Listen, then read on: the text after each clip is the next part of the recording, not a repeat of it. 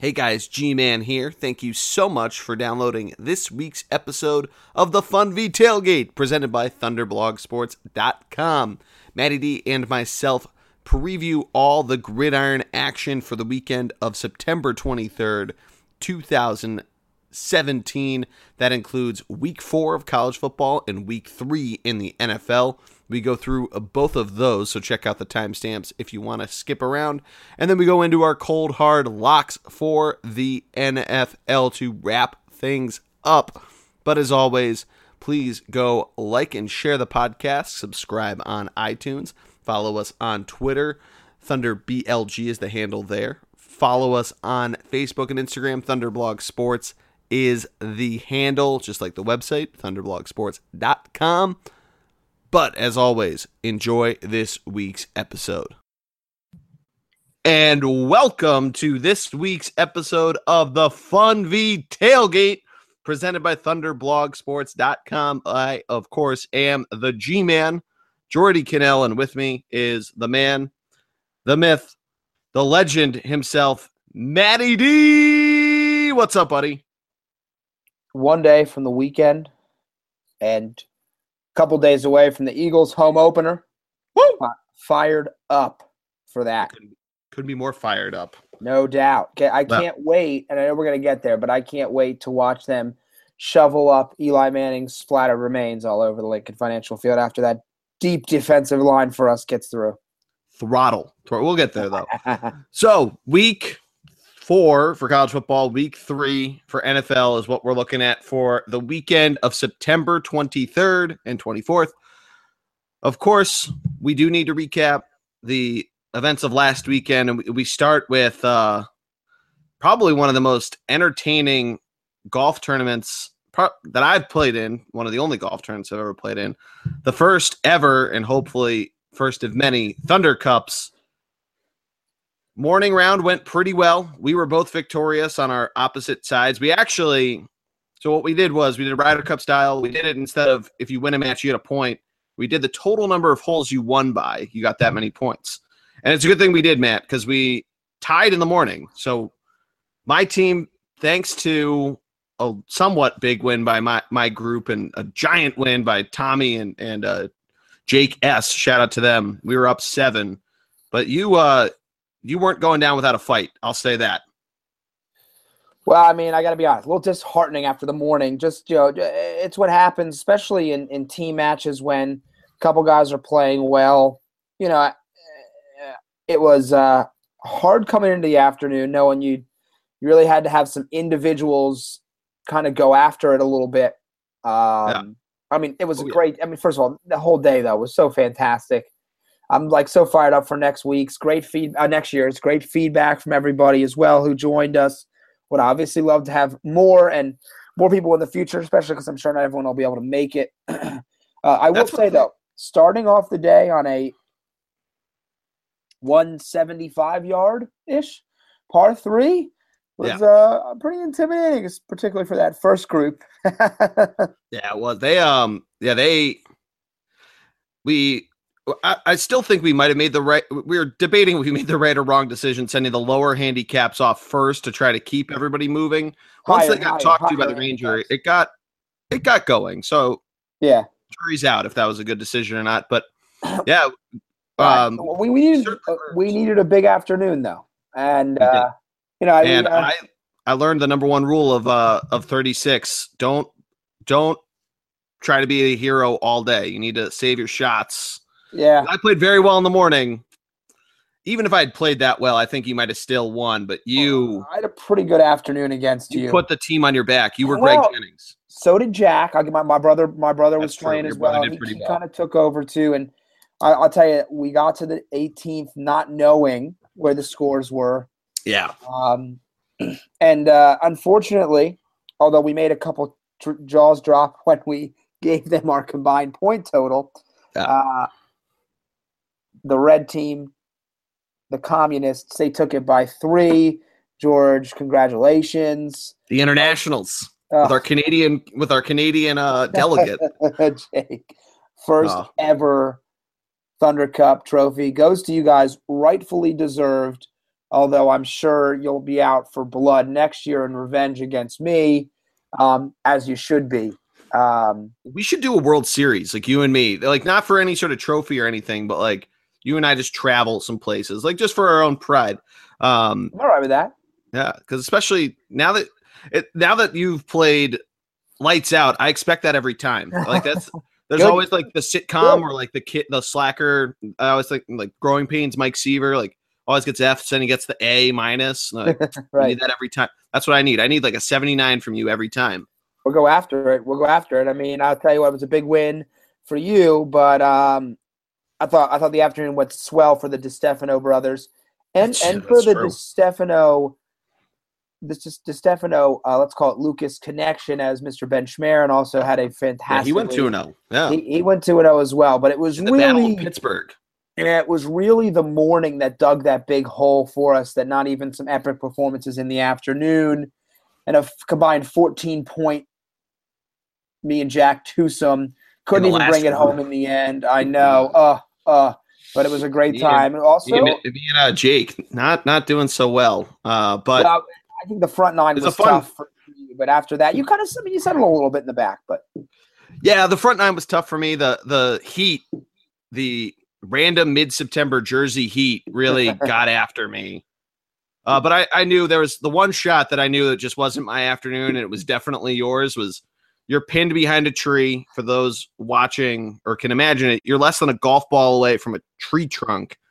And Matt just kind of slaps his club right down on it and puts it to like 20 feet, nails the par putt to have the hole. And I'm like, this is, I don't know what to do. It's his day. It's not my day. That was the 10th hole. And came in up big.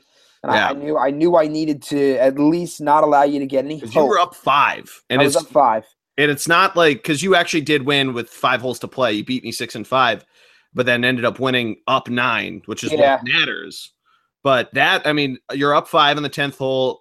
You even were almost about to concede, and that would have been 4 with 8 to play, which is tough, but it could have been possibly done. You still played incredibly well. But I mean, overall, I'd say incredible day. Everybody had a blast, from at least who I talked to.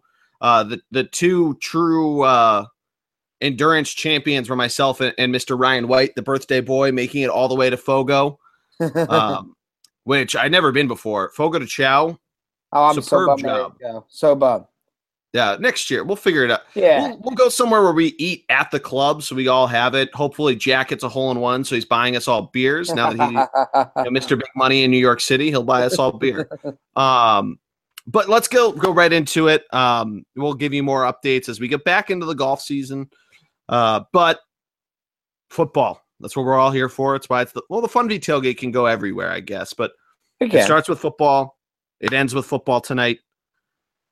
College football week 3 it still had a good matchup. We talked about this last week. Good slate and some great storylines to come out of it. Definitely, it's hard to match week 2 though. But I still had an entertaining time catching up on highlights the next day. I was in the airport for most of the day and in my hotel room because I went away for work. But yeah, I mean, Matt, what was your biggest takeaway from week 3? Well, it wasn't as big of a week, say, for, for some of the bigger matchups we've seen. And we saw some teams do what we expected them to do. I thought some teams made big-time statements. Oklahoma State really being number 1 on my book. I know Pitt, tough coming off of a week where you play Penn State. But still, they're at home. Maybe they put up a little bit of a fight. Out of the score, honestly, Oklahoma State won 59-21. And that's because they let up at halftime. I mean, they could have smoked Pitt out. I think it put Oklahoma on notice. Mm-hmm. So to me, I thought it was also a time for some teams to make some statements. And that would be my biggest one. I was very impressed with Oklahoma State. And we'll get to them a little later when we talk, but that was a big one for me. Yeah, that's definitely a nice statement win. We were peppering your brother about this a little bit of going on Penn State and Oklahoma State if you want to qualify them in this, but there's a number of undefeated teams that really haven't fully been tested yet, given how Pitt I mean, they covered, or they didn't let Penn State cover. They, and they played okay. And you're right, it could have been a lot worse. There's some teams, including, our darling Wolverines, who, and Penn State's also in there, that haven't really played a ton. Penn State obviously goes on the road for a huge game, but we'll get into that. It was interesting, though, that there were a lot, kind of on the same note of Michigan, that there were a lot of games that were a lot closer than they needed to be. Michigan, once again, had kind of a wonky day on offense. They win by 16 over Air Force. The Cadets playing their second game. USC coming away with a double overtime thriller against Texas. I mean, for whatever reason, this is coming quite the interesting rivalry. And Alabama, they only won by 18 points, but you think Colorado State coming on the road, they've played a couple extra games, first true away game. You think Nick Saban, he'd really pump down on the gas and really run over him. So I thought that was really interesting, that there were a lot of closer games than they needed to be, and never really was afraid of the upset alert. But the fact that it was, in the realm of ATS upsets, kind of had me a little shocked. Yeah, I agree. I think it was a week where we saw some teams probably looking ahead to major conference play. Yeah. Maybe that's why you saw, though. Crap week. I will say, I think you've seen kind of a up-down early on from USC.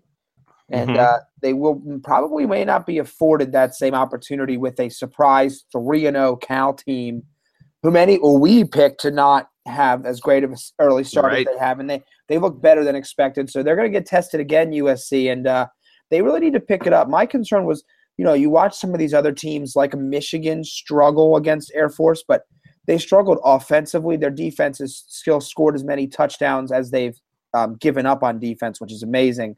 But if you're USC, I know you beat Stanford. That was a big time win, but you got to get up for the not ranked opponents as well. Now, then again, Stanford went ahead and lost late in the evening last week to San Diego State. So maybe they're not as good. So I should have said fully out, because there were late losses, especially by those Pac-12 teams. But if you're USC, I mean, you now need Texas to do really well to kind of keep your reputation high, especially in a season where, when we look at some of these top teams, I mean, there's going to be 5 to 6 teams really vying for a spot. And just like with, say, Penn State last year, I mean, if your record's close, they'll put a team in that they think is better, even if, they have another loss or so. So I think that was important. I'll tell you what, definitely shocked by some SEC teams, both good and bad. Vanderbilt goes and takes out Kansas State, one of the best coach teams in the country. Shout out to Ben here. They're going to play Alabama this week, and a game that I'm sure Alabama circled as an easy win, while LSU went in and got throttled.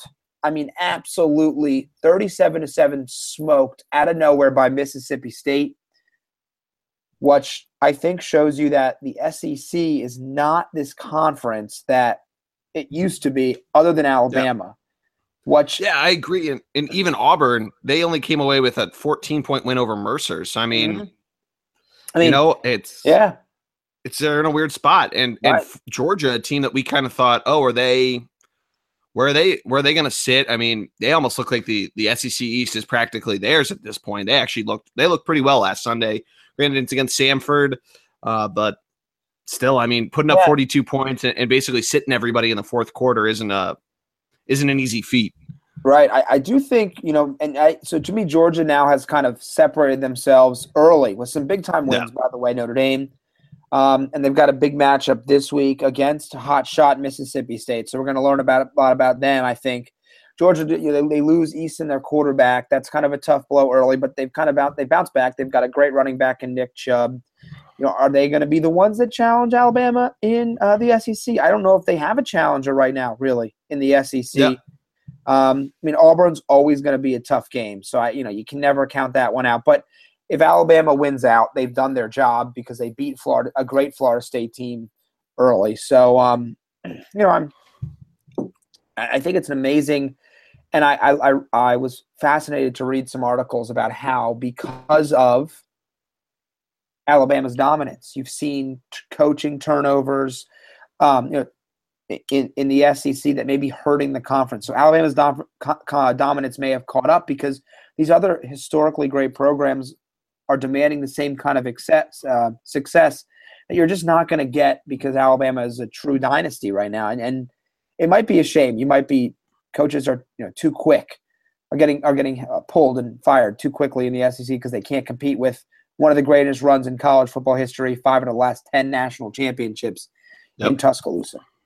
Yeah, that's a really good point. It's just interesting that you're seeing a lot of, like you just said, a lot of turnover, a lot of kind of disappointment because you can't match with greatest coaches, if not the greatest.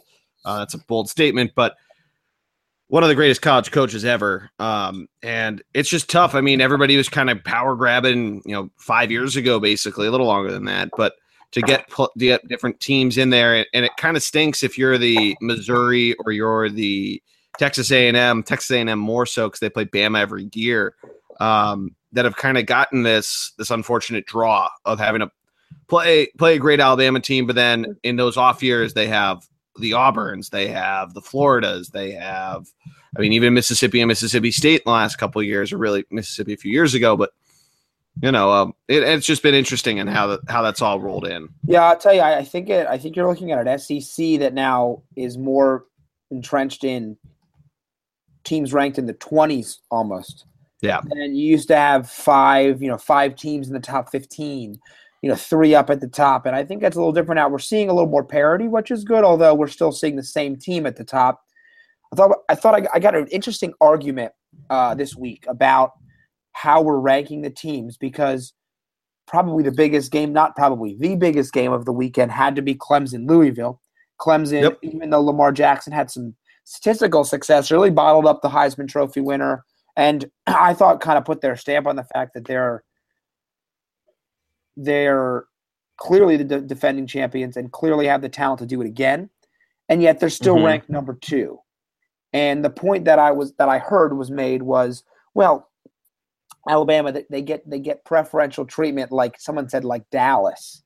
And I said, well, here's the difference. Dallas gets preferential treatment. They're America's team. I don't quote unquote.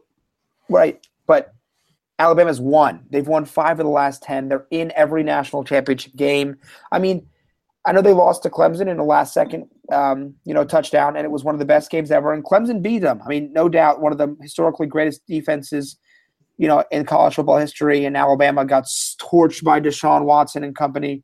But, Clemson is a national title, defending national champions, and they've done nothing but prove themselves now. Should they be ranked number 1? I can see the merits to that, but it was a fascinating argument because Alabama, they played Florida State, and we know how good they're going to be again. And, yes, there is some bias, though, I think, whether it's the AP or the coaches poll, that Alabama is the number 1 team because of their past success more than any other program. Yeah, that's an interesting argument. Part of it, too, is what the college football playoff poll has started to show us is that the AP polls is you get put there beginning of the season and you don't move unless really you lose or you don't beat a bad team by enough points. And the latter only really happens through the first couple weeks. Granted, we're still within the first few weeks of the football season, but when you're playing quality opponents, when you're a team like Alabama who has the pedigree, it's tough for to really move that rock from the top of the stack. Yeah. We'll see though how the committee does it. We've seen numerous times a team that was third in the AP poll and remains in third through the college football playoff poll, put it 5th, put it 6th. So we'll see what happens. Of course, that's assuming everybody stays where they are now. But it's interesting how those polls play out that way. Yeah, no, it's just a great argument. I do think it's going to work itself out regardless because both are going to start to play. Although I am saying I don't know if Clemson, because of Florida State's, and then, by the way, one of the games to watch this weekend I'll get to is Florida State because how are they going to respond? With a young, they've only played 1 game and we're in week 4 because of the hurricane issue. So how are they going to respond with the new quarterback? They play North Carolina State, a team that I think some people thought was going to be pretty decent this year. Good early test to see if when the time comes they'll be able to compete with Clemson on the field, because Clemson's defense may be the best in the country and their pass rush is definitely the best. So Clemson may not be as challenged as Alabama. I know we just talked about how the SEC is down, but I don't know if I love a lot of ACC teams now that they've gotten through Louisville. I mean, Vatek is there as well, so I want to totally poo-poo the conference, but could be interesting. Clemson might have an easier finishing schedule than Alabama, but I think if we look ahead to this week, I know I touched on Vanderbilt, Alabama, USC, Cal, NC State, Florida State is great matchups. Anything else? And we touched on Georgia, Mississippi State a little bit. Anything else that jumps out to you on the schedule this coming week? Yeah, so there's a couple for me. A couple in the Big Ten. One tomorrow night that's in the Pac-12. Number 23, Utah, traveling down to Rich Rod and the Wildcats of Arizona. Utah comes in at only, I believe, a 3.5-point favorite on the road, over under 56, saying that it should be a shootout. That's a total of, I believe, 8 touchdowns. Am I doing the math right there? But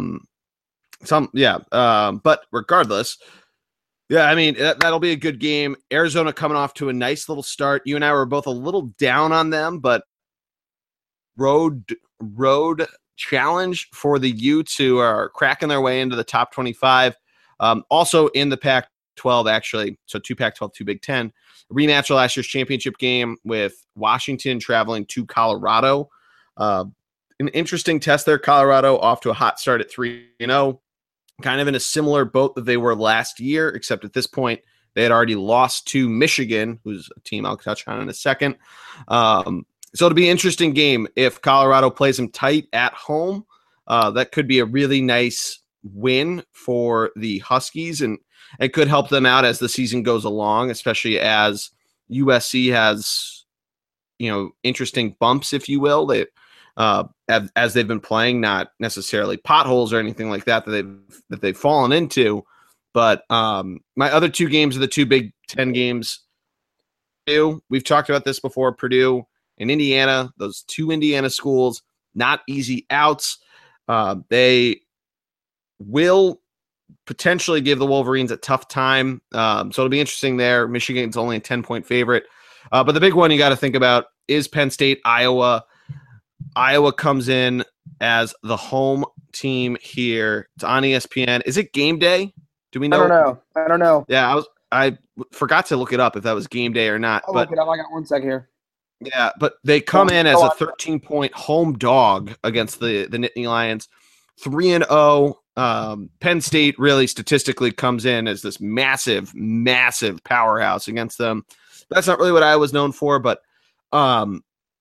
it's an interesting line because that stadium is going to be rocking. It usually is. And it'll be interesting to see how Trace McSorley does on the road and how dominant Saquon Barkley can be against a traditionally good defense. So I'll tell you, and I think that's an important matchup because they really haven't played anybody other than a overwhelmed by scheduling Pitt team. The location for College Game Day tomorrow, Saturday, will be Times Square. That's first right. time ever in New York City. Not really attached to a game, but I think that's the slate, really. Yeah. Yeah, it's interesting. We were talking about this offline and how we wanted to try to keep it quick. And the schedule kind of keeps it to us, for that it's not necessarily the biggest slate here, but a lot of definitely important games that'll have a lot of meaning down the line. We say that a lot, but I mean, This game for Penn State could be their, a first in a number of signature wins for them.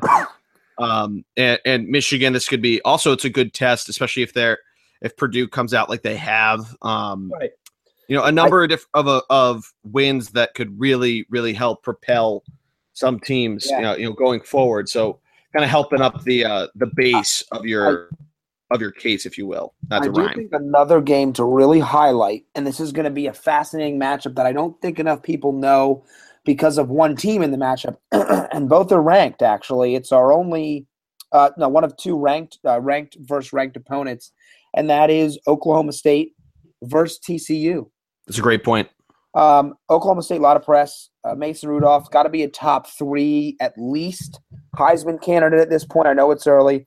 Playing number 16 TCU with Kenny Hill and a team that's kind of evolving on the fly, but a talented football team that's going to give Oklahoma State their first real challenge of the year.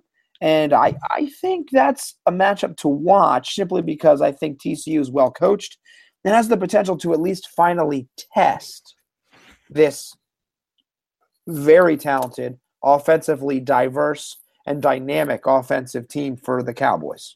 Yeah, that's a really good point. So just a couple notes. The over-under for this is 71.5. I'd take the over. Oh, my God. Yeah, I would too. I mean, the last time I can really remember this was when Baylor and TCU were both making the run in 2014, which I think was like a 73-point over-under. I mean, that's just – if you don't like defense, just watch this game and then watch it on repeat for the rest of the afternoon. It's going to be on at 3:30. Surprising Big 12 in-conference game on Fox, which Notre Dame also surprisingly is playing a Big 10 team on Fox. So I guess good for Fox getting some diversification and Notre Dame. But enough of the programming. Yeah, that's a great pick. I think that's definitely one where we'll see a lot of scoring. If Oklahoma State's defense, though, can keep that to the under, and really they cover still, they're a 13-point favorite, that'll be definitely a fun one to see, and that's a real statement to the rest of the conference. Right. Yeah, it's going to be because I think Oklahoma State, to me, they're the team that's going to threaten Oklahoma. Oh, for sure. And so I think this is a huge matchup. Oklahoma State can't have a letdown like we've seen the last few years where they lose a random game. So this is a big game for them. It's a big time matchup for them. Yeah, absolutely. But yeah, I mean, that'll probably do it for the college football part. Our Lehigh Mountain Hawks still looking for their first win, unfortunately. Look, all that matters is November. Yeah, okay? It's true. But they do play Dr. Dan's medical school, his undergrad and his medical school. So it's existential crisis for him. We got to beat them.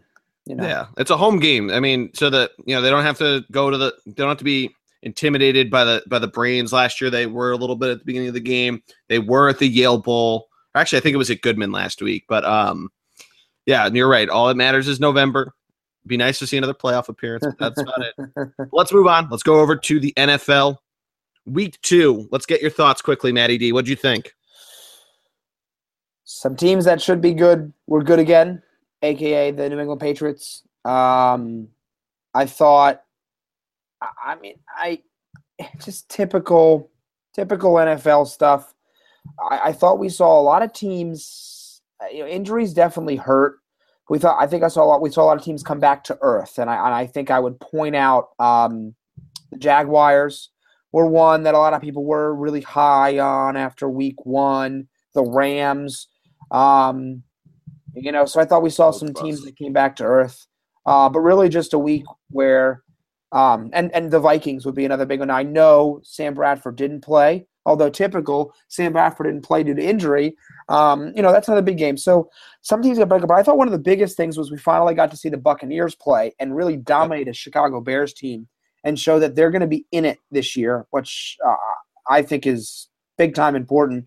And they look good, better than I expected even. Their defense, I mean, you can say what you will about Mike Glennon. You can say what you will about an injured Jordan Howard and Tariq Cohen still playing like a very, very young player. But that defense made them panic. It made them pay. And it wasn't really until the very end that you saw the Bears kind of get something together. Right. I watched a lot of this game. I was in Chicago, so it was on pretty much every TV except for a few. Surprisingly, had a lot of the Jacksonville, Tennessee game, which I was shocked by. Shocked by. But I got to see a lot of this game, and JMO looked good. Jaquiz Rogers looked pretty great. shout out to him. Shocked by that. But yeah, that Bears defense or the Bucks defense though. Yeah, on that Chicago. I know it's against the Bears, but it's a big statement early on as well. Want to point out another snoozer Thursday night game. We've got one going on currently. I bet half of the football fans in the world don't even know the Rams and 49ers, unless you own Todd Gurley, who does have 3 TDs today. Against he's having a big night. Let's not say it's a complete snoozer. Todd Gurley owners, big night for you. But they've got to do something. I know that they've got to have some teams on national television. I know they can't flex until later in the season, where all of a sudden you get some really great games late. But that was just quite the snoozer. I did think that. To me, I walked out week 2 thinking that there was one division clearly the best in the NFL, and that is the AFC West. The Broncos throttled the Cowboys. I mean, I'm talking it, and I know it was at home, but the Cowboys, and I know we all think they're a little overrated, especially as Eagles fans, but even as objective fans really thought the Cowboys were overrated, but throttled them. The Raiders throttled the Jets. The Chargers should have kicked a field goal to beat the Dolphins, and excuse me, the Chiefs beat a good Eagles team in a pretty competitive game. That was tied in the fourth quarter. So best division in football, and I don't even think it's close because, quite frankly, the Chargers would probably win 2 or 3 other divisions in the NFL if they weren't in the AFC West. Yeah, I agree. That was some pretty exciting stuff to watch. That Broncos team, it was delayed. We do need to note that, and they came out of the delay pretty well. And the Cowboys look terrible. But that Broncos defense, we'll see. Wow, we see Broncos them still good, and they've lost some pieces there, so not really totally missing a beat. The one other late game I was pretty shocked by was Seattle. Seattle not in the biggest of wins in terms of that game. I thought they would have done a lot more to put away this 49ers team that we just got finished talking about tonight, not looking good. And they still didn't look very good against Seattle, but I mean, the Seahawks offense. Ooh. Right.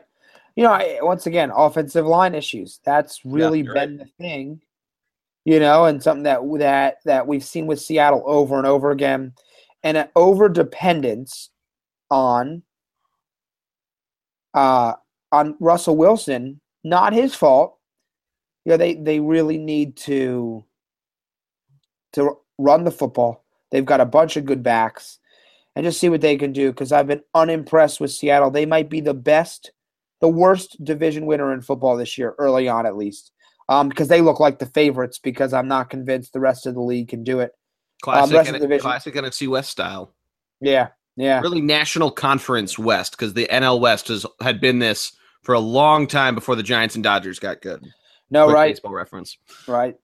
But time to be objective is over about week 2. Let's be completely subjective. Give me your completely biased rant about the Eagles.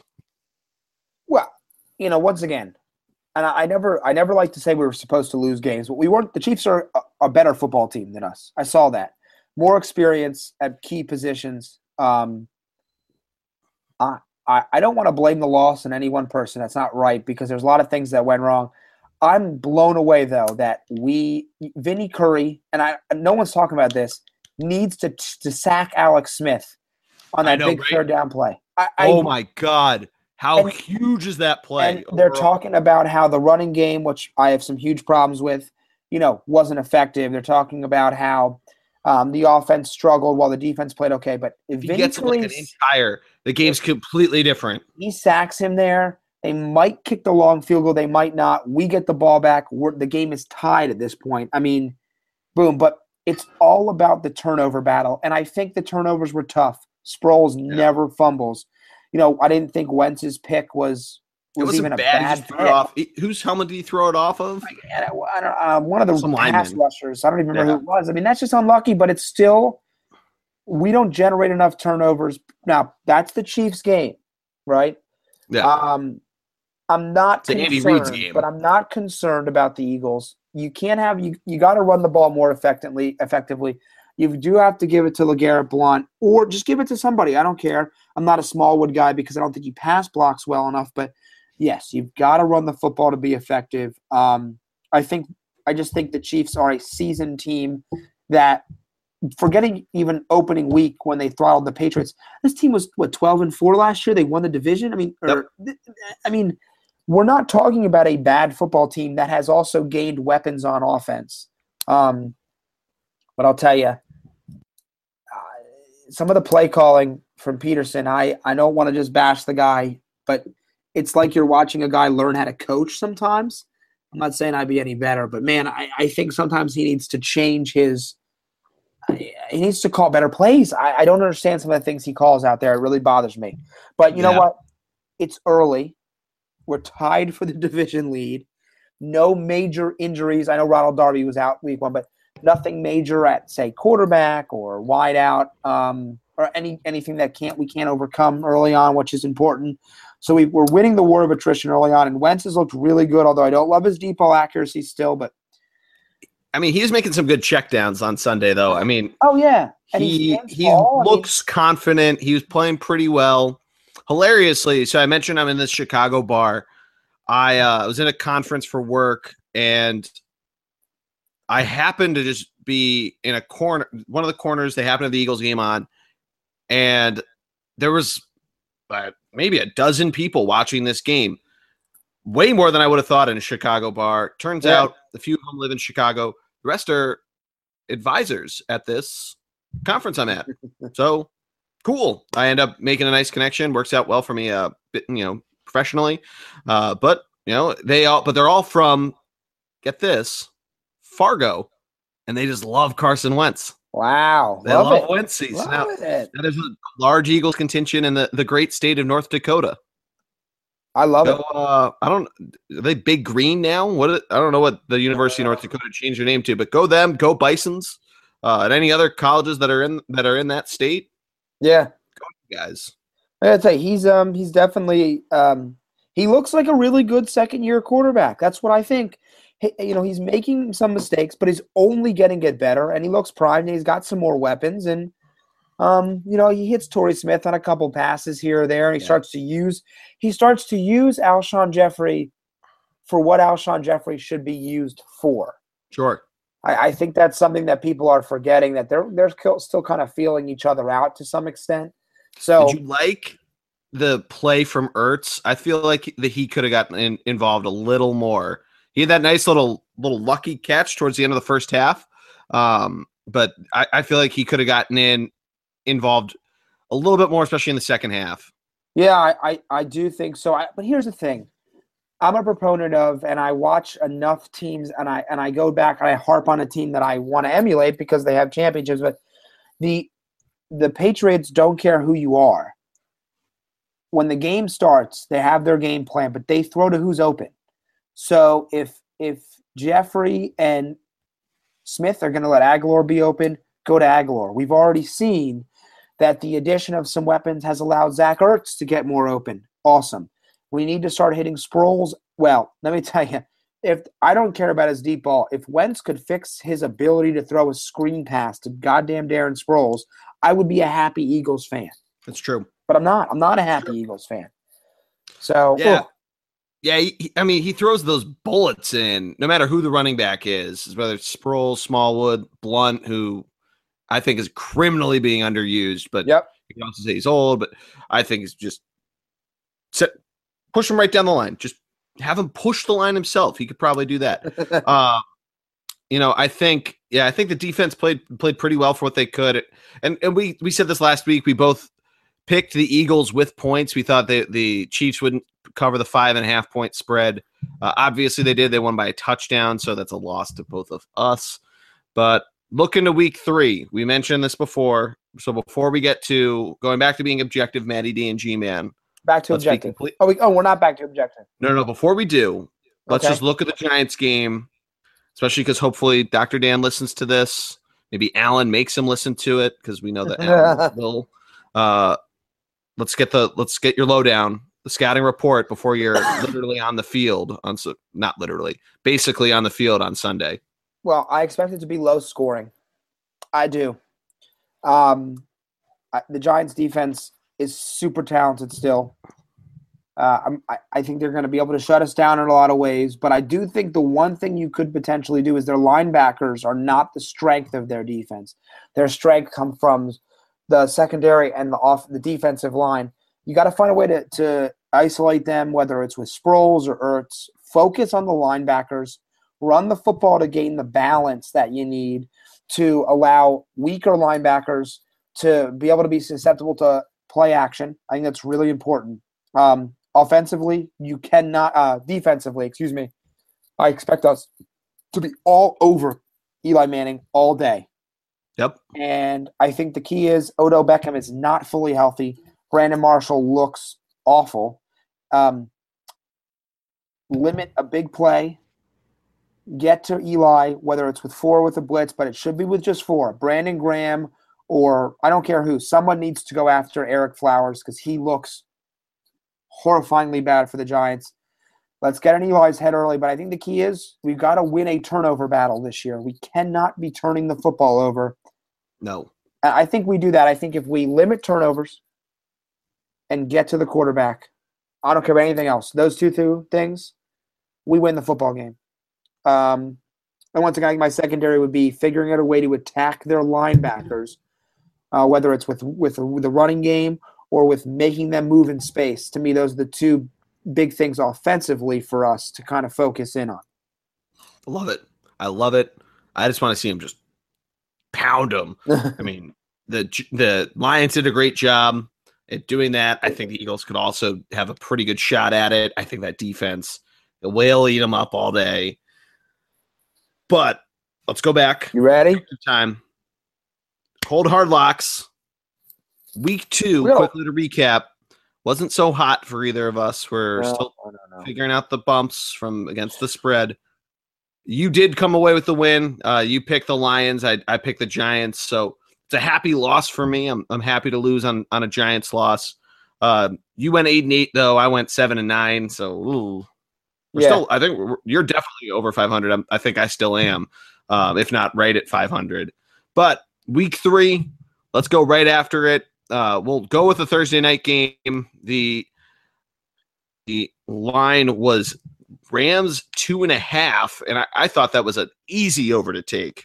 Yeah, I took that as well, as we're seeing now. I mean, it's that 2.5 line is such garbage. I can't stand seeing it.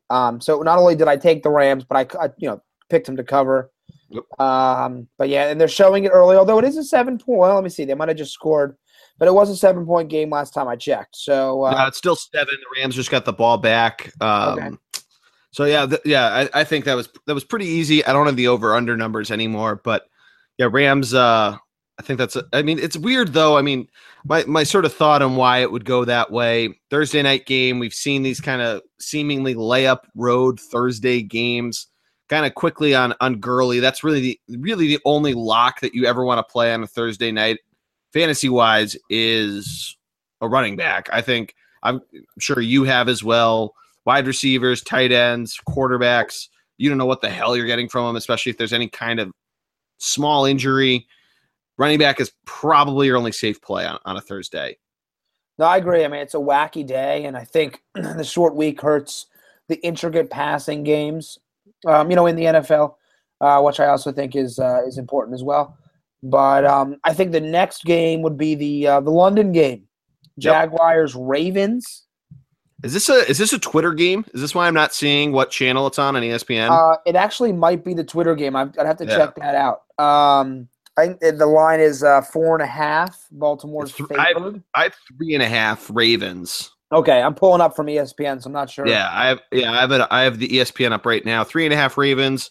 Not really a true home game for the Jaguars, even though it counts as one of their games because their owner is, I believe he owns Arsenal. But okay, yeah, I think this is an over to take. I mean, a field goal is interesting. We've seen some of these London games play pretty well, but I'm going to take the over for the Ravens here. That Ravens defense, I'm locked in there with you too. I think they're quite the defense, and I think it's quite the team. And they're making a statement early to say, hey, Steelers, we can't wait. We're coming after you. and that offense is going to get healthier and start to click as their pieces come together. Love the Ravens this year. Starting to really believe. But this is a test game because you are going away, are overseas. But I'm going with you. I'm going Ravens all the way to get to 3-0. I think the next game, and this is one of the games I really want to watch beyond the my birds, which I'll be at the game, so I'm not concerned about watching that one. But I wish I could be watching the Falcons-Lions. Yeah, this will be a fun game to watch. Over under a 50.5. So you're expecting a lot of offense here. We're not disappointed in that Falcons victory over the Packers. Falcons 3-point road favorites at Ford Field.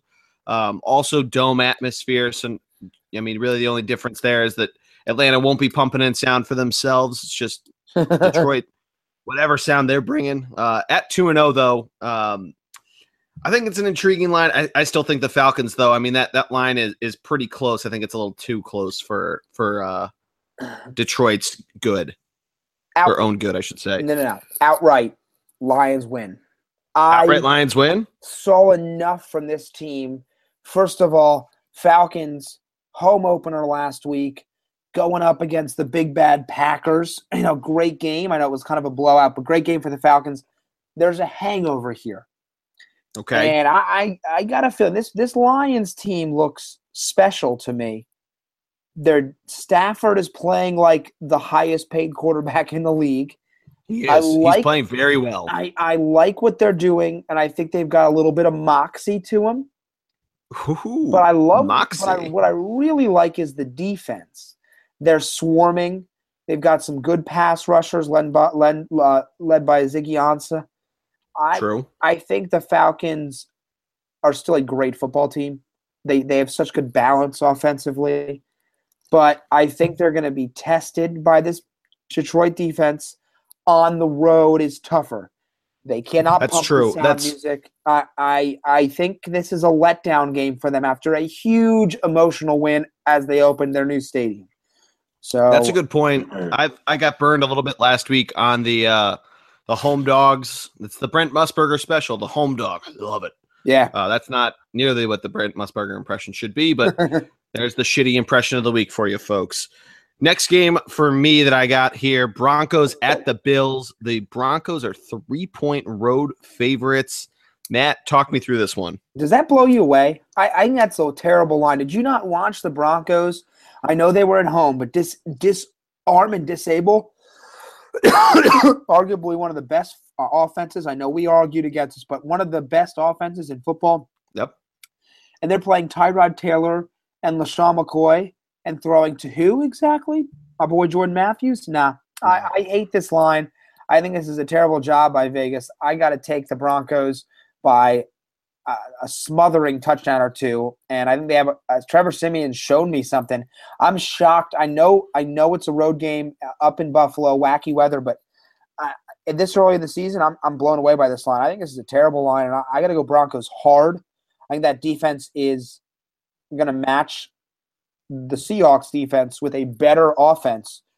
Only thing to watch out for, and I haven't done enough to see if he's down still, but Garrett Bowles. No, not Garrett Bowles. I'm right, yeah.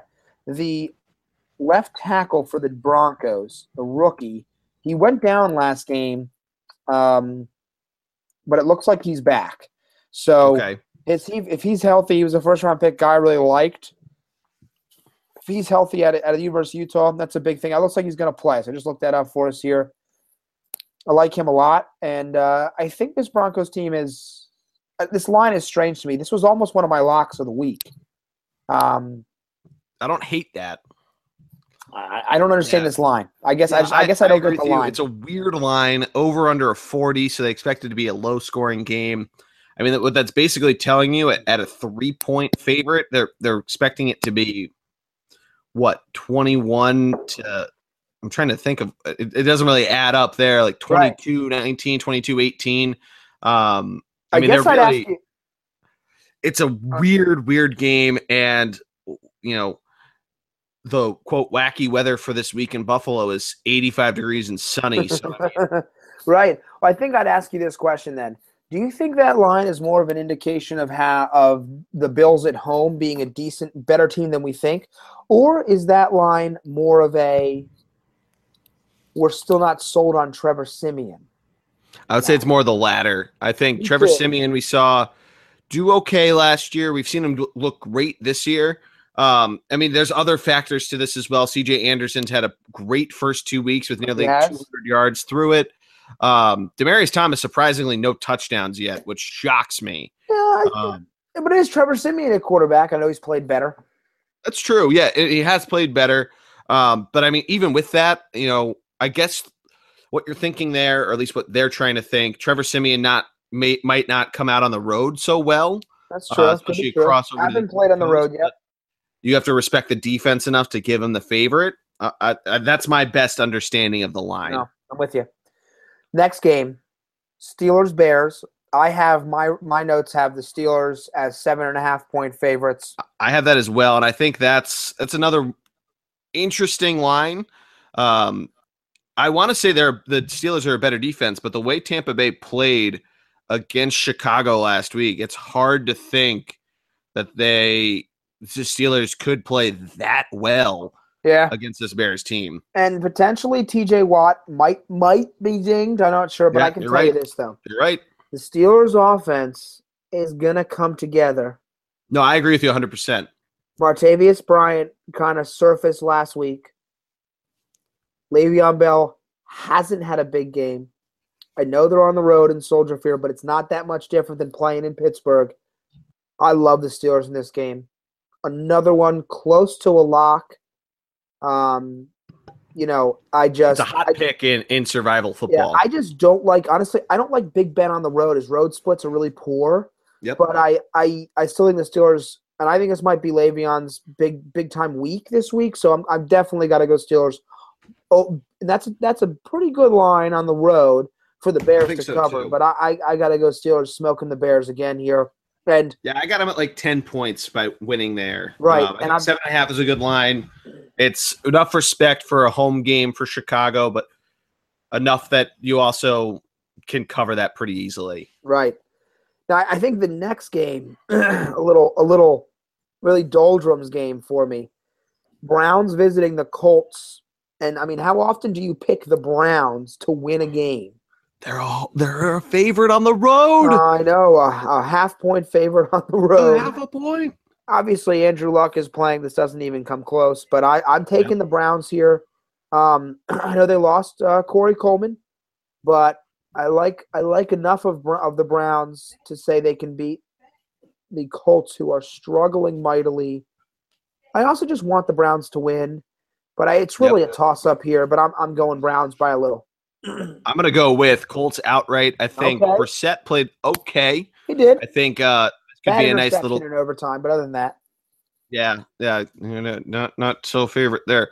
But this is the Browns. As nice as it would be to see them win. This is in Indianapolis. You're getting Frank Gore with playing okay. Still hasn't eclipsed 100 yards in the season in 2 games, so there's that. But yeah, I mean, it'll be interesting. It'll be the big X factor for me is Deshaun Kaiser, how he plays. Obviously, like we say, if Andrew Luck does play, it's not even close. But if it's just Kaiser versus Brissett, and Kaiser really outplays him, then this could go Cleveland. But I'm going to go with Indy. Yeah, it's not the worst pick ever. There I've made worse. Yeah, I think next game I was eyeing up here. Dolphins at the Jets. The Jets look terrible. They look really bad. I'm surprised that they didn't do the same thing that they did with Pittsburgh and Chicago, because I have the Dolphins at only a 6.5-point favorite, and I like that a lot. Well, I got the Dolphins. I have them winning by that. I will say this, and we're going to get into this with a pick in a little bit here. It's a divisional game. Yep. And I think this is one of those things. It's like the Rams beating the Seahawks. It doesn't make any sense. But when you're playing a divisional opponent, they know you. They know your coaching staff. They know your players. You play them twice a year. I think it really does come into play, and I think that's why you see this line lower. And there are still question marks for the Dolphins. I mean, they barely beat the Chargers. I'm not sold. I love a lot of. I mean, I really love everything but Jay Cutler on the Dolphins. I love their defense. I love their offense. Cutler has to prove to me that he can be a viable turnover-free quarterback in this league because Jay Ajayi looks great, and so does that receiving core. And the Jets are terrible. So I'm taking the Dolphins with you. I think they're going to be over. But I do think this is the kind of game that could surprise you because I don't think Miami is a guarantee like some other teams are. No. And I agree with you there. What do you have next? Because your order's a little bit different than what's on ESPN. I was going to walk right into the Buccaneers-Vikings game. Okay, awesome. Vikings, what do you have for a line there? ESPN does not have one listed. I have one as a 2.5 favorite for the Vikings, which I think maybe has gone down. Another basically, essentially a pick'em line here. Yeah. I took the Bucs. I was very impressed week one. I know they. I agree with you. I agree as well. Yeah, but I actually thought the Bears could sneak one there a little bit because the Bucs. Once again, this Vikings defense will officially challenge this Buccaneers offense. Yeah. But if Sam Bradford doesn't play, forget about it. But even if he does, I wasn't blown away with the Vikings week one like a lot of people were. I know they dominated, but I don't know. Maybe it was just me. But I have the Buccaneers winning. No, I do too. I think, especially if Bradford's not in, forget about it. I just think though. I mean, they look so good. That defense looked great. You could probably see him scoop everybody into just a big dog pile that all 11 players, even the wide receivers, throw them in. I think, I just think Jameis Winston, if he gets it going early, that could be over quick, both outright and in terms of points. For me, I got next Texans at the Patriots. This is a game between 1-1 teams, which you told me the week 2 Texans-Pats game they're both 1-1, and it's not a 2-0 Pats team or an 0-2 Texans team, I would be thoroughly shocked. Yeah, I tell you, I actually don't like this line if I was picking. And I came really close to not taking the Patriots to cover. I have them 13.5. I have it at 14 even. Okay. So either way, I don't. I know they're at home. I know they looked great last week. I know week 1 was an anomaly, and I know the Texans haven't looked particularly strong. That's a lot of points for a Texans defense. I know they're playing the Patriots, but Gronk may be dinged up. Rex Burkhead might be dinged up. And Bill Belichick's teams do kind of the opposite of what you think. So I could see this being a very low-scoring game and the Patriots winning by 10 points or 7 points and being satisfied. I did take the Patriots as my cold hard guarantee of the week. I'm already 2-0 early on, so still in all my pools here. I do have them winning, but I picked them to cover, but I was really more hesitant than I thought I would be. And Deshaun Watson can only get better, so we'll see what happens. I wasn't blown away by that. I think I wasn't blown away by the Patriots beating the Saints because the Saints are terrible on off defense. I thought they would be good. They're terrible. Yeah, so with the Saints game, you're absolutely right. That's definitely a pad the stats game. We've seen an interesting Patriots run game with Burkhead, with all the different guys there. I agree. I think they cover. I could see him winning by 3 touchdowns. I could also see him winning by a field goal. Right. I'm probably going to say they win by 17, just over the cover or just over the cover line, the money line, if you will. That's a great score. I like it. Yeah. I think it's something where it's touchdown or something. I want to say it's 31-14 is the final score. Okay.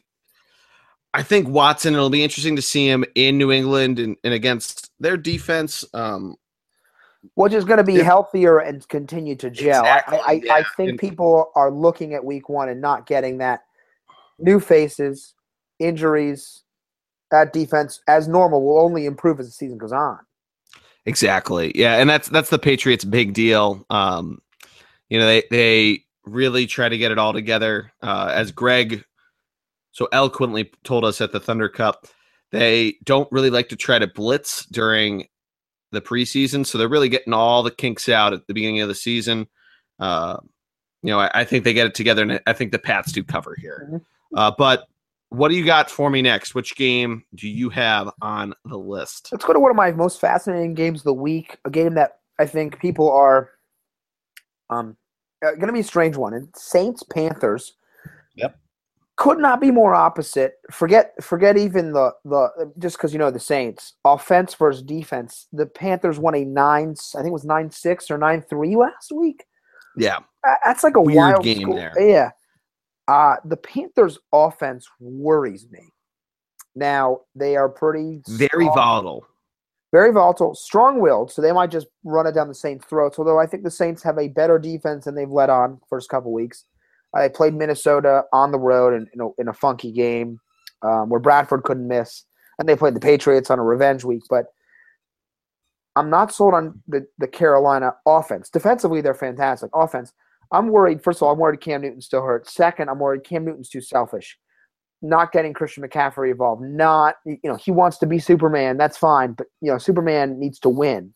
It's a 6.5-point line favoring the Panthers at home. I'm taking the Saints to cover but not win the game, although I could easily see them win the game. And if they don't win the game, then my pick of them winning the division is basically lost. But I'm willing to bite the bullet on that decision to say the Panthers win, but I think it's closer than 6.5. Yeah, I agree with you there. I actually would say the Saints are more likely to win it outright than not. The points are very generous. I got it I think at 5.5. But regardless, I think they do very well. I think it's a good defense. And it's a tough defense to play on the road, but that offense, it's not convincing me. I mean, it's the Saints defense. We just got done talking about how it's not that good, but I got to tell you though, if I'm the Saints, this is a decision week for me. Yep. I either see if Adrian Peterson is my starting running back or I trade him. I pick up the phone. I call New York Giants. I call probably not the Packers, although that would kind of make sense. But I have Ty Montgomery, so please don't call the Packers. Maybe the Cardinals. I don't know. I call a team that needs a running back for injury reasons, and I say I'm offering you Adrian Stinkin' Peterson. Maybe the Lions would be a great choice. Give me a fourth-round pick for him. You can have him because I don't understand the pickup. This is a Saints team. They throw the football.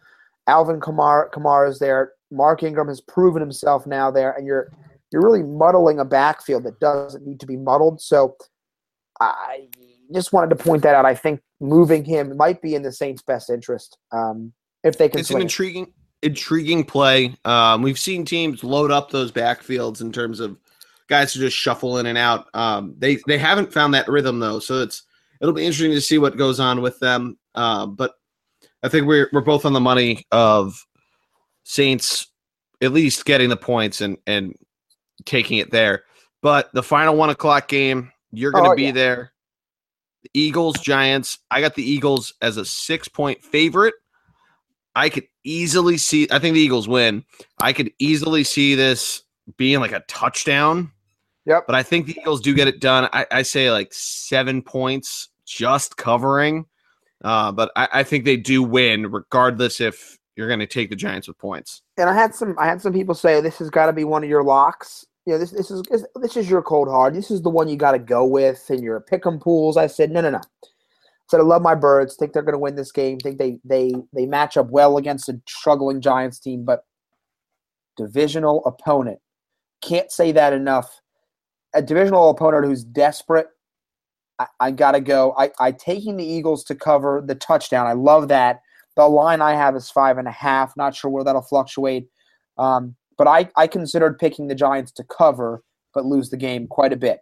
Just because it's a divisional game. And you know what? The Eagles are still a young team, still learning how to win. And so that's the kind of thing that could, allow this game to be closer than it needs to be for the talent levels. But I'm with you. I like a touchdown. I think it's a really good, whether it's we're up by like 10 points or 14 points late and they score to get to 7. I could see that. Okay. Yeah. So you're taking the Eagles with the points as well. I'm taking the Birds with the points. Yeah, I am. I can't help it. Gotta love it. All right. On to the 4:00 slate. Let's look right to, and my first one is the Seahawks and the Titans in Tennessee, right there in Nashville. I got the Titans as a 2.5-point favorite. Seattle coming across the road or across the country, excuse me. I don't know. Is this a UCLA Memphis type of line, or is Tennessee really going to do what Memphis did and pull this one out? I like the Titans a lot this year. I do. I think they're gonna win that AFC South, which I think consistently comes in the season how good all these teams are going to be and are not, especially with Andrew Luck hurt. But I took the Seahawks. And I took the Seahawks because their defense is fantastic. DeMarco Murray might be banged up, but that's not really my problem. I think their defense is good enough to match up with any offense in the league. I took them because I think the Seahawks offense gets a slight reprieve because they're going to be playing a semi-worse Titans defense. Doesn't necessarily have the pass rush to get to Russell Wilson. They run the football with Carson, with Thomas Rawls, with Eddie Lacy, with that core down there, CJ Prosise. I think they win this game. I think it's a 2.5 point. To me, that's almost a pick 'em, if not is a pick 'em, because it's a field goal. They win this game on a field goal. I like that line a lot. I know they're on the road, but I think they try to prove some doubters wrong that they can play a little offense, and they beat an up-and-coming Tennessee Titans team who's had a rough schedule to start the year, in my opinion.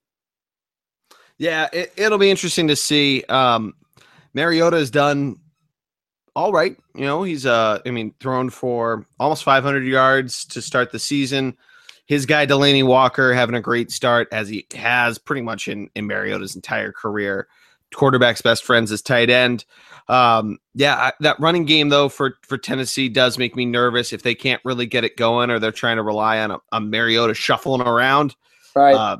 That does concern me. And if you can't really get it there, even if Derrick Henry does some wonderful things, I think that Seahawks defense, it's tough to not see him gobble it up. I agree. I think it's very close. I would take Seattle with the points, even if it ends up being like a 1-point game, which would come out of maybe just a missed 2-point conversion, which, we could see Pete Carroll certainly do that sort of thing. But yeah, I'm going to take the points for Seattle, and I'd say they went outright as well because how close that line is. Mm-hmm. Next, though, I got a game. Go ahead. That I think is one of the better locks of the week. The Packers and the Bengals. The Packers come in at a 9-point favorite for me, and I think this game is going to get ugly quick. Well, I don't know. I buried my crystal ball a long time ago in the backyard, and I look at this game and I say to myself, Bengals are 0-2. They're taking heat. I mean, I'm talking heat. And quarterback can't play. What happened to the defense? They still have players on defense. They're still immensely talented on offense. But what I stare at is this, I stare Jordy Nelson, Randall Cobb, dinged up.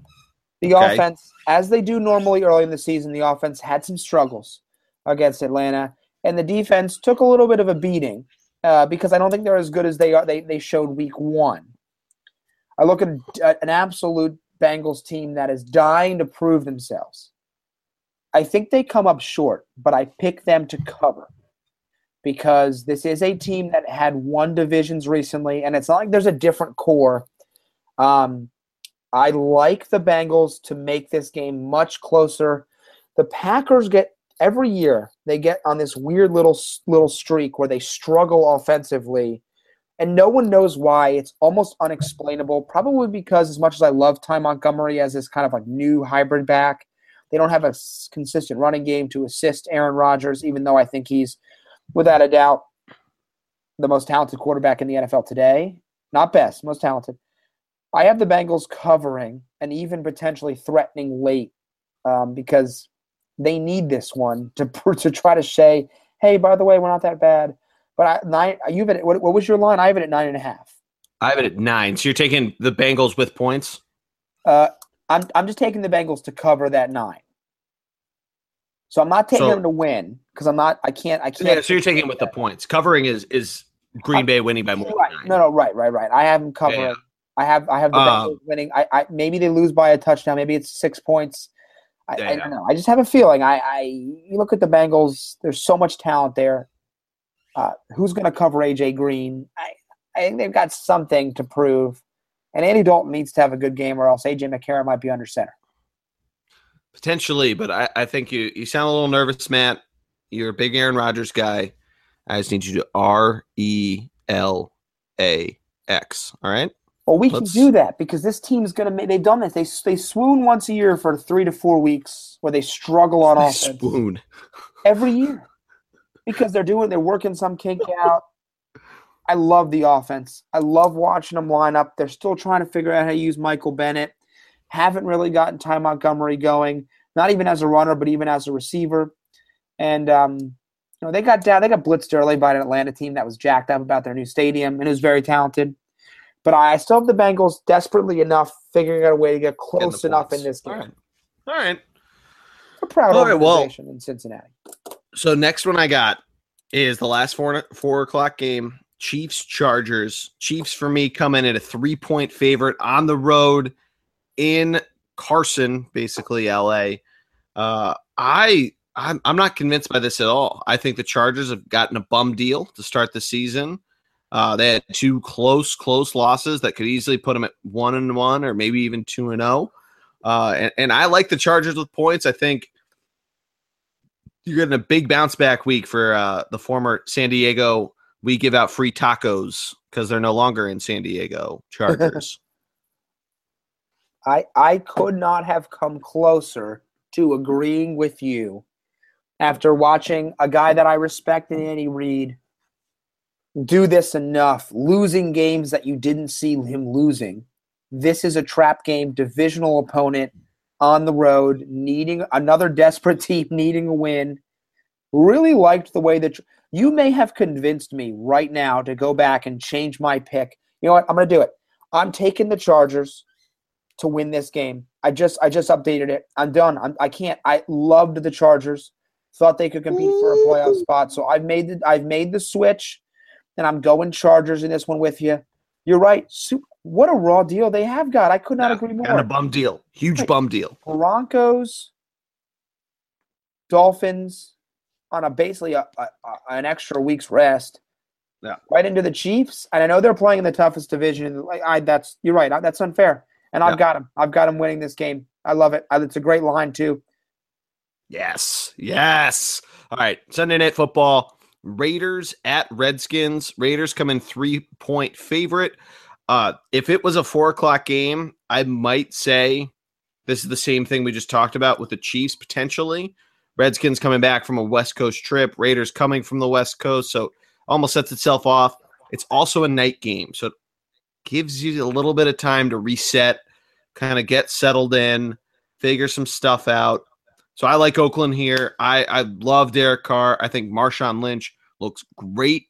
Michael Crabtree, I think you don't necessarily get another 3-touchdown game out of him, but I think he's still a big factor, especially with the Redskins defense that is self, I'll say. No, this is going to be a bloodbath. That's a strange line. I know it's Sunday night, and I don't get it. I want to know. I want to meet these odds makers. A couple lines this week that I've been very disappointed in. There's a few. There's always a few. I know they're trying to make sure they make money, but it doesn't make any sense to me. Raiders, and they're going to curb stomp this Redskins team. I don't like the Redskins team this year. I don't like their makeup, and I just think this Raiders team is really coming into their own. They've got some things they need to work out, particularly on the defensive side, but yeah, I've got them. And then I've got that week finishing up in a game that I thought was going to be a fantastic matchup if you had gone back, before week 1, and that's the Cowboys visiting the Cardinals on Monday Night Football. Yeah, you hit the nail on the head right there. It looked like it would have been a great game. Dallas comes in a 3-point favorite, which you have to wonder how. They look terrible at home. Home opener for the Cardinals, you got to think that gives them a bit of a boost. It also makes you almost think, would Vegas think that in Dallas this is a 10-point Cowboy victory? But I don't know. It's an interesting matchup here. J.J. Nelson actually had a great week last week. But I almost want to go with the Cardinals with the points here. You know what? I'm going to take it. I'm going to take Cardinals with the points at home on Monday Night Football. I never thought about this twice. I already took Cardinals with the points at home. There's turmoil in Dallas. Zeke, discussion. Love it as a Cowboys fan. I'm with you, though. I think hold the phone. What? I think you – oh, I'm sorry. Love it as an Eagles fan. I misspoke there. Oh, my God. Man. We don't might tell need anybody. Don't record this. Don't record this. 4-hour podcast. Don't record this. Don't record this. No, it's going up. We need to. It's already up. It was a Freudian slip. It was a Freudian slip. Anyway, I'm with you. I got this all the way. Cardinals. Their defense is really good. People are forgetting this defense. This defense can play. Beyond that, I think there's issues with the Cowboys. And I think Patrick Peterson matches up great with Des Bryant. I think Tyrann Mathieu can take out Cole Beasley a little bit. I love this. I love this matchup for the Cardinals. I think the Cowboys 1-2, and I love every second of it. Yeah, it'd be nice. I mean, the way that we've picked it, we got basically the Eagles at 2-1 is the division leaders through week 3. And I mean, you know, we've seen it before. We've seen the Eagles be in 4th through, you know, the close to the quarter mark of the season. Still come away with it. Memory serves me of the 2013 season, the first ever Funvee tailgate, real tailgate in the Funvee, where the Eagles lost, and I think they moved down to like 1-3. And you know, people were wondering, would Chip Kelly work in the NFL? Spoiler alert, it did not. He was on ESPN earlier this week. Did you see that? No, I did not. Yeah, he was on ESPN breaking it down a little bit, talked about his good friend Bill Belichick. He did a good job on TV with the SportsCenter crew.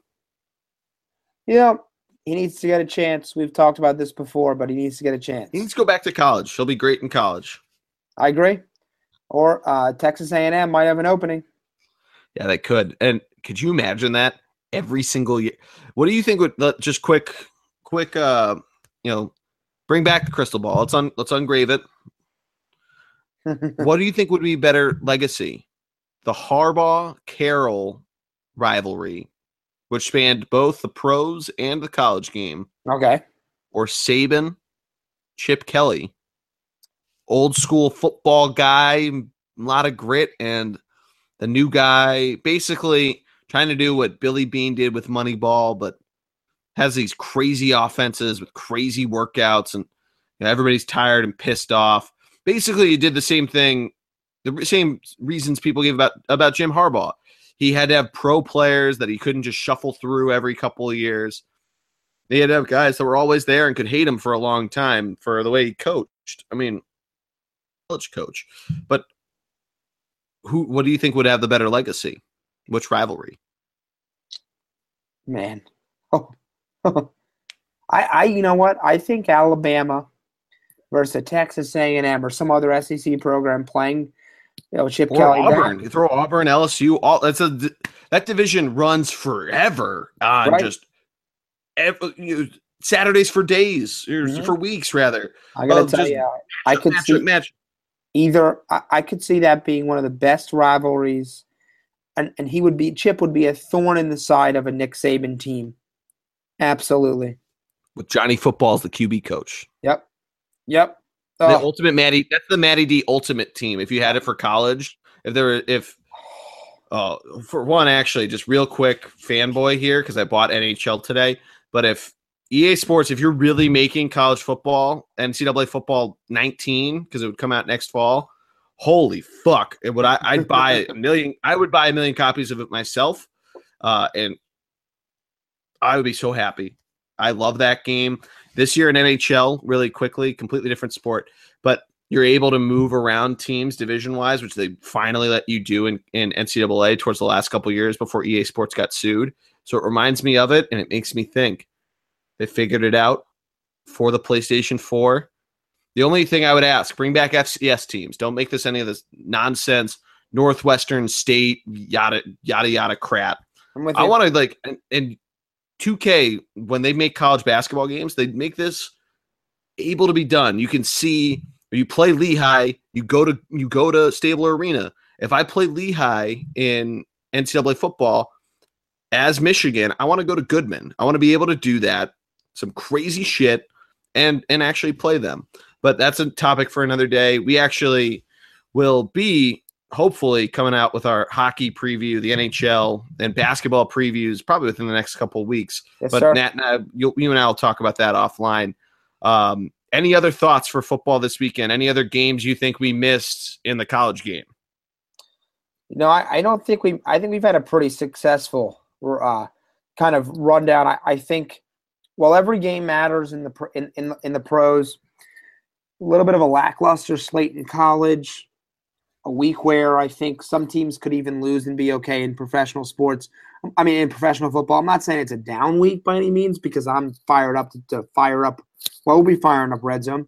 I'll be in the link watching my birds. So I'm fired up for that. And I can't. Oh my God! I know we're gonna tailgate. I'm so excited. Fired up for the tailgate. And me and our good friend Mr. Lucas are gonna, or Mr. Lucas.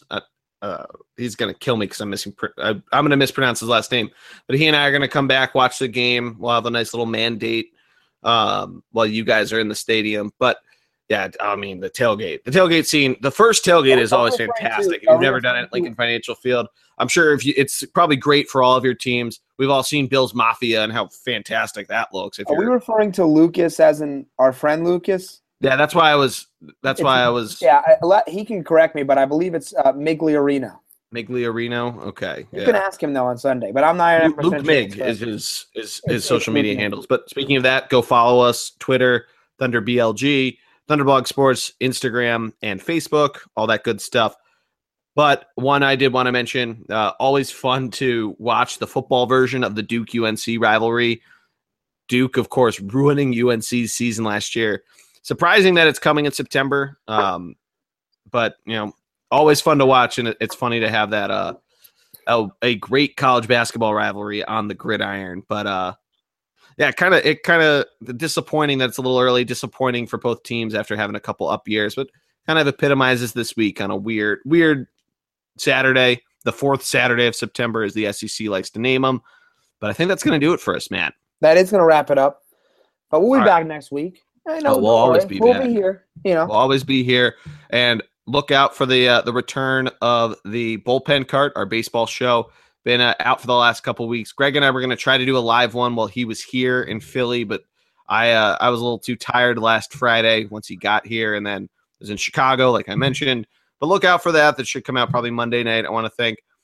But that'll do us for football. Matt, thank you as always. Always a fun time with you, my friend. Never a problem. Looking forward to it. You know what? Maybe I'll have to jump in back into the little baseball action as we drive towards the playoffs. It's too bad Reese Hoskins can't jump in there. Oh, our boy Rice Aroni. Anyway. But yeah, that'll do it for us. For my man, Matty D. This is the G-Man, Jordy Cannell, Matty D. DeStefano. Have a good night, everybody. We'll talk to you soon.